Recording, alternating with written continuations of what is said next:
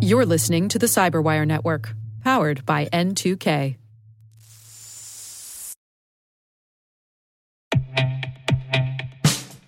And now, a message from Cyberbit. Mastering cybersecurity is like mastering a sport. You build muscle memory through rigorous practice, then you train as a team to foster cohesion while operating under pressure. Like athletes, cybersecurity professionals thrive on hands-on simulation. But traditional courses, certifications, and open-source labs won't build you a winning team. You need Cyberbit. Cyberbit offers a hyper-realistic simulation environment for your SOC, IR, and C-suite to refine your skills, all using the market-leading SIMs, EDRs, firewalls, and WAFs they use every day.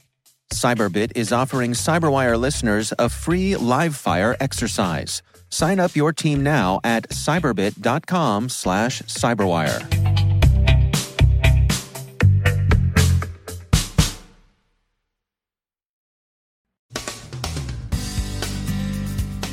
It's mostly cyber espionage today with a mixture of influence operations.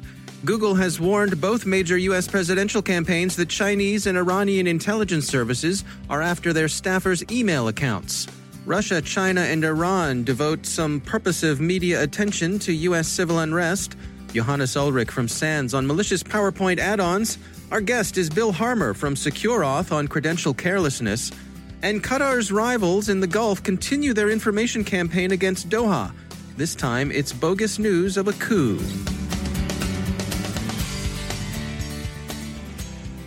From the Cyberwire studios at Data Tribe, I'm Dave Bittner with your Cyberwire summary for Friday, June 5th, 2020. Google's Threat Analysis Group has warned the U.S. presidential campaigns of both major parties' presumptive nominees that Chinese and Iranian threat groups are targeting campaign staffers' personal emails. Google's Shane Huntley tweeted the findings yesterday and subsequently clarified that the threat groups in question are China's APT-31, Hurricane Panda, and Iran's APT-35, Charming Kitten. The Wall Street Journal reports that Hurricane Panda is interested in the Biden campaign. Charming Kitten has targeted the Trump campaign. Both efforts are believed to have been unsuccessful. The Washington Post says the two groups have different interests. Hurricane Panda is collecting intelligence on former Vice President Biden's views and those of his staffers, while Charming Kitten is interested in undermining President Trump's re-election. Russia is also engaged with the election, but neither Iran nor China appear to be following Russia's playbook, the Post observes. So, to summarize, Chinese intelligence services want to find out what's on candidate Biden's mind, and Iranian intelligence services would very much like to see President Trump's re-election campaign fail. The drone strike that killed General Soleimani is offense enough, and the increasingly tight U.S.-led sanctions make Tehran's dislike for the president overdetermined. The Chinese interest in collection is, as usual, thorough and extensive. As the Foreign Policy Research Institute's Clint Watts told the Washington Post, quote, China doesn't just want to know Biden's opinion about China. They want to know all of Biden's staff's opinions about every part of the world, end quote. So, not only thorough and comprehensive, but also very much along the lines of traditional collection. Iran's collecting too, but Tehran's collection seems more focused. Iran is interested in obtaining and then releasing damaging material. That would indeed be a page from Moscow's 2016 playbook, when Cozy Bear successfully and quietly penetrated campaigns, and when Fancy Bear doxed the U.S. Democratic National Committee and the Clinton campaign, releasing emails that embarrassed the victims. Should Tehran obtain comparable dirt on this year's Republican presidential campaign, they can be expected to engage in the same sort of malign, involuntary, enforced transparency to which Fancy Bear subjected the Clinton campaign in 2016. Of course, as the Post and others routinely observe, it's also possible that foreign espionage services could use access to hacked email accounts and other resources to mount disinformation in the form of spoofs and fakes. The fakes could either be deep or shallow.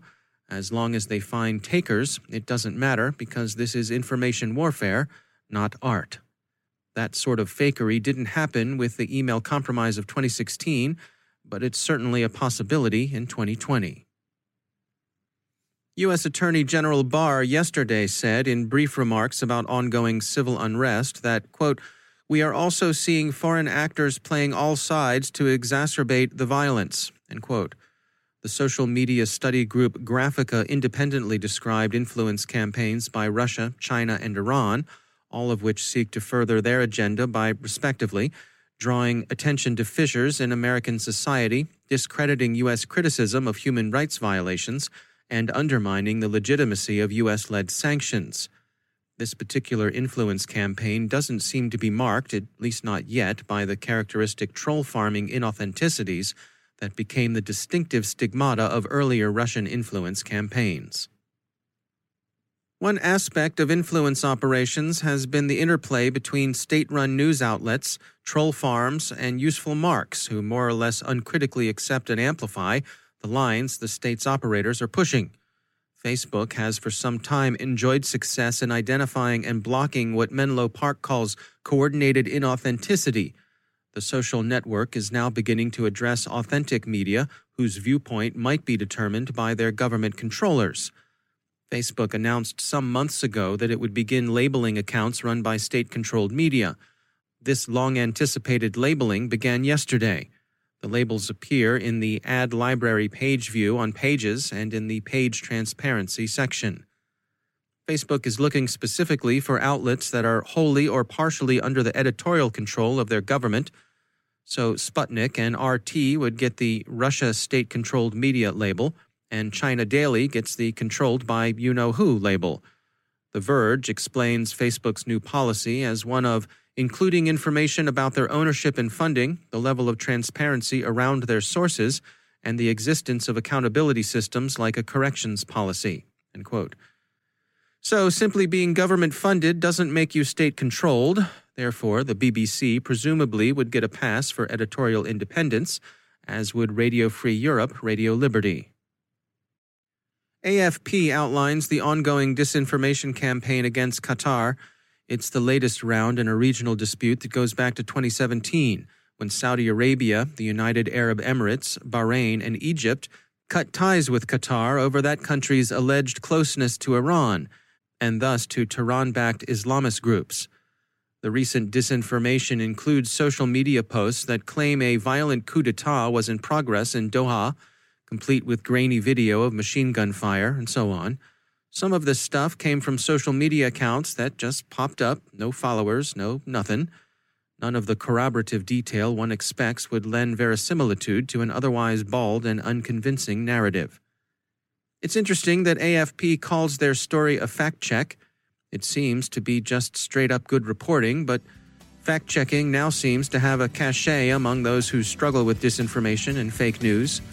Perhaps that's fair enough, since it's meta-reporting, that is, reporting about reporting.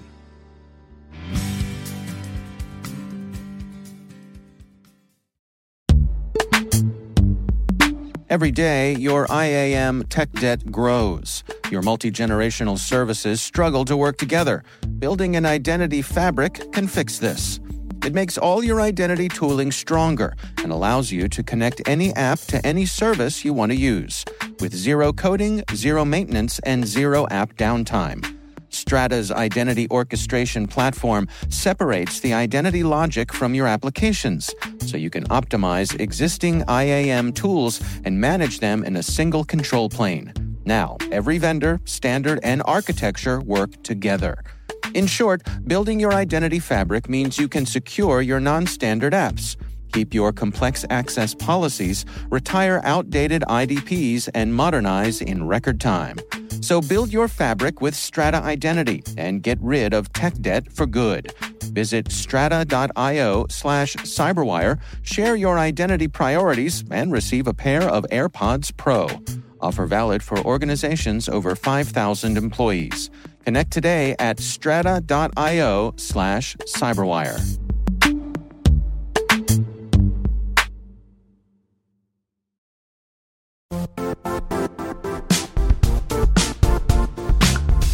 The IT world used to be simpler. You only had to secure and manage environments that you controlled. Then came new technologies and new ways to work. Now, employees, apps, and networks are everywhere. This means poor visibility, security gaps, and added risk. That's why Cloudflare created the first-ever connectivity cloud. Visit cloudflare.com to protect your business everywhere you do business.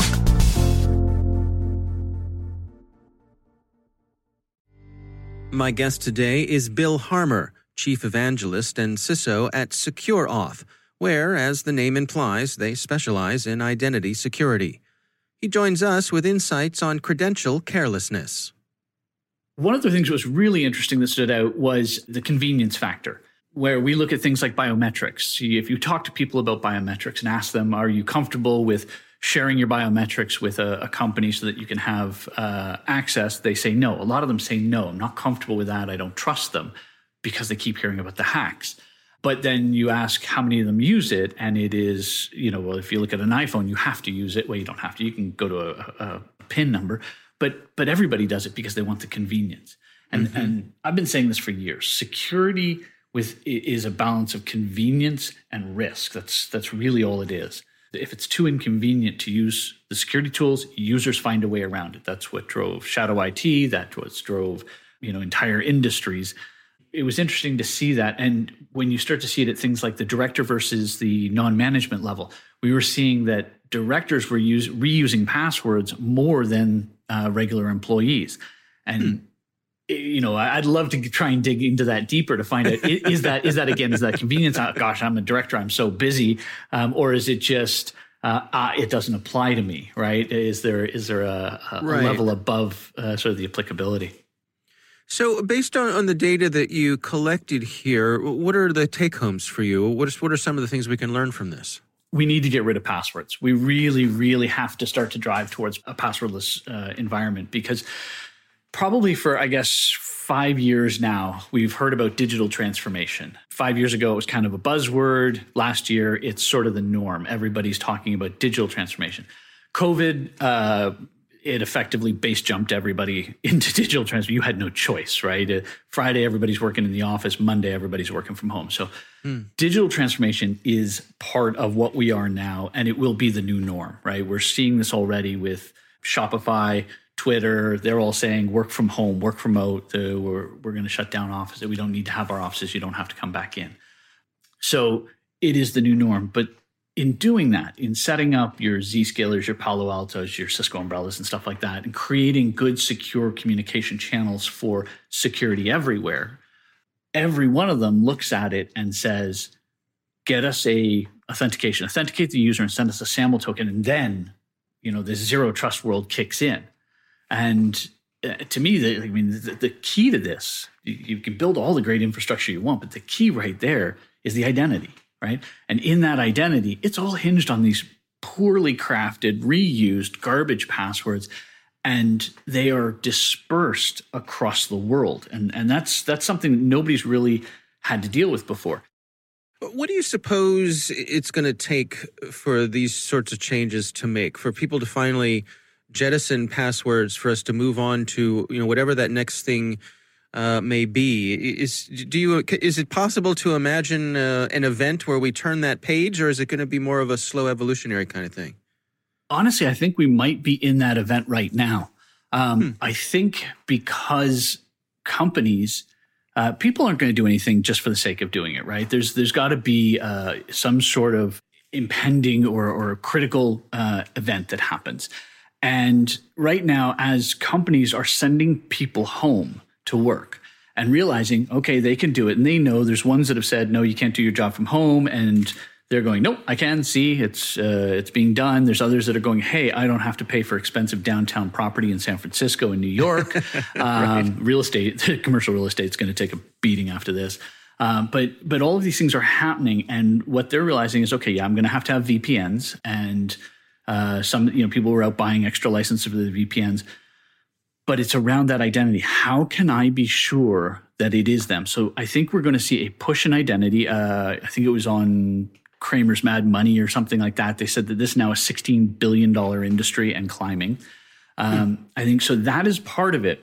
But the other part of it is as you start to see things like digital voting, taxes, all these other things, Our social security number is an utter joke as a method of identifying ourselves, right? This is 100% compromised for everybody in the country. It's out there.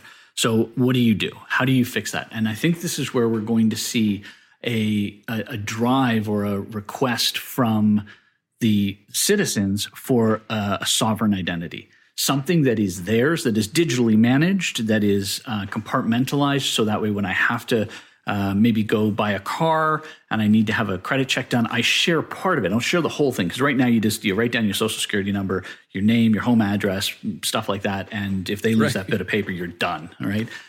So it's going to be something. They photocopy your driver's license, right? They photocopy your driver's license, photocopy your passport when you check into the hotel. Yeah. So how is it that we can find a digital way, like an Apple Pay or a Samsung Pay or one of those things where I can send a token, I can send an authentication token, it's vetted by third party. And we're seeing that. We're starting to see that in the identity space, where we're seeing this convergence of things like identity proofing, along with identity and access management and authentication, starting to become more of a ubiquitous tool. That's Bill Harmer from SecureAuth. Subscribers to CyberWire Pro can find an extended version of my interview with Bill in the Interview Selects.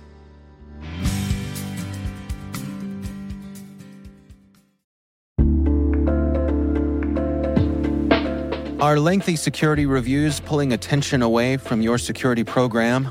With the largest network of trust centers, Vanta can help you streamline security reviews to win customer trust, save time, and close deals fast. Proactively demonstrate security by showcasing key resources like your SOC 2 or ISO 27001, and provide real-time evidence for passing controls. And when a security questionnaire is required, Vanta takes the first pass for you. Visit vanta.com/cyber to take a self-serve tour. That's vanta.com/cyber.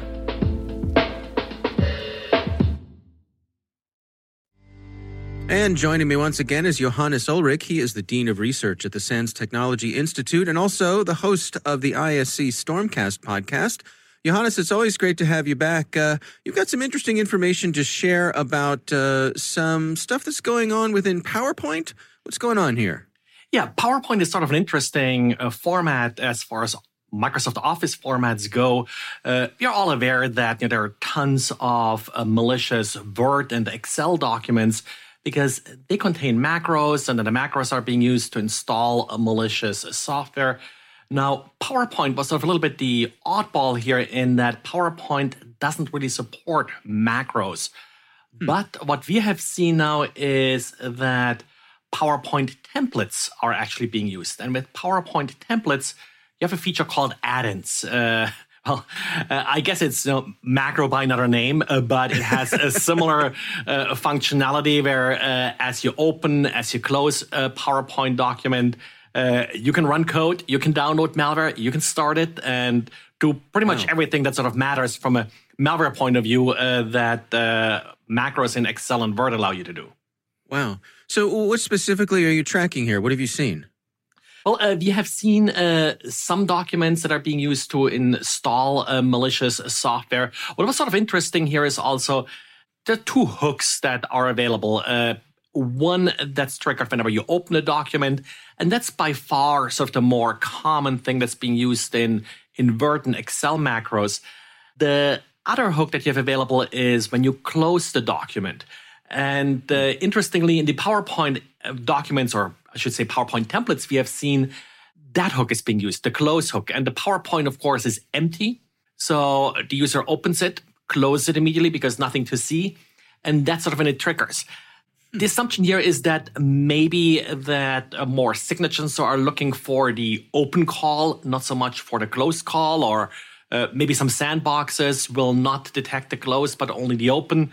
Not really sure why they do it, but I assume it's a little bit of additional obfuscation here. Now, what sort of options are available to protect against this? Because with Excel, you can disable macros. Do you have that sort of capability within PowerPoint? In PowerPoint, not so much, but in general, if you lock down your Windows system, prevent unwanted software from running, so essentially any kind of whitelisting will help. That's what you should anyway do. That protects you against so many other attacks. And I think this is just another example that the attackers are getting and have always been really creative in how they trick users into installing software. And I think the thing to remember here is that most software, I would say 90%, I don't have any hard numbers of software that infects workstations, is willingly launched by the user. Under a wrong pretext, of course, where I tell them it's something useful, way back to the fake antivirus and such.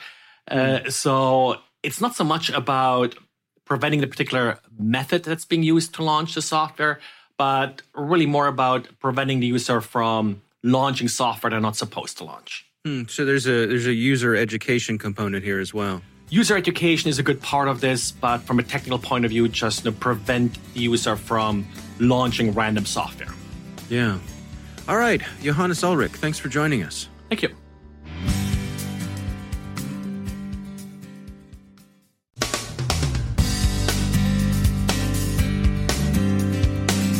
And that's the Cyberwire. For links to all of today's stories, check out our daily briefing at thecyberwire.com. And for professionals and cybersecurity leaders who want to stay abreast of this rapidly evolving field, sign up for Cyberwire Pro. It'll save you time and keep you informed. Listen for us on your Alexa smart speaker, too. The Cyberwire podcast is proudly produced in Maryland out of the startup studios of Data Tribe, where they're co-building the next generation of cybersecurity teams and technologies. Our amazing Cyberwire team is Elliot Peltzman, Puru Prakash, Stefan Vaziri, Kelsey Bond, Tim Nodar, Joe Kerrigan, Carol Terrio, Ben Yellen, Nick Valecki, Gina Johnson, Bennett Moe, Chris Russell, John Petrick, Jennifer Iben, Rick Howard, Peter Kilpie, and I'm Dave Bittner. Thanks for listening. We'll see you back here tomorrow.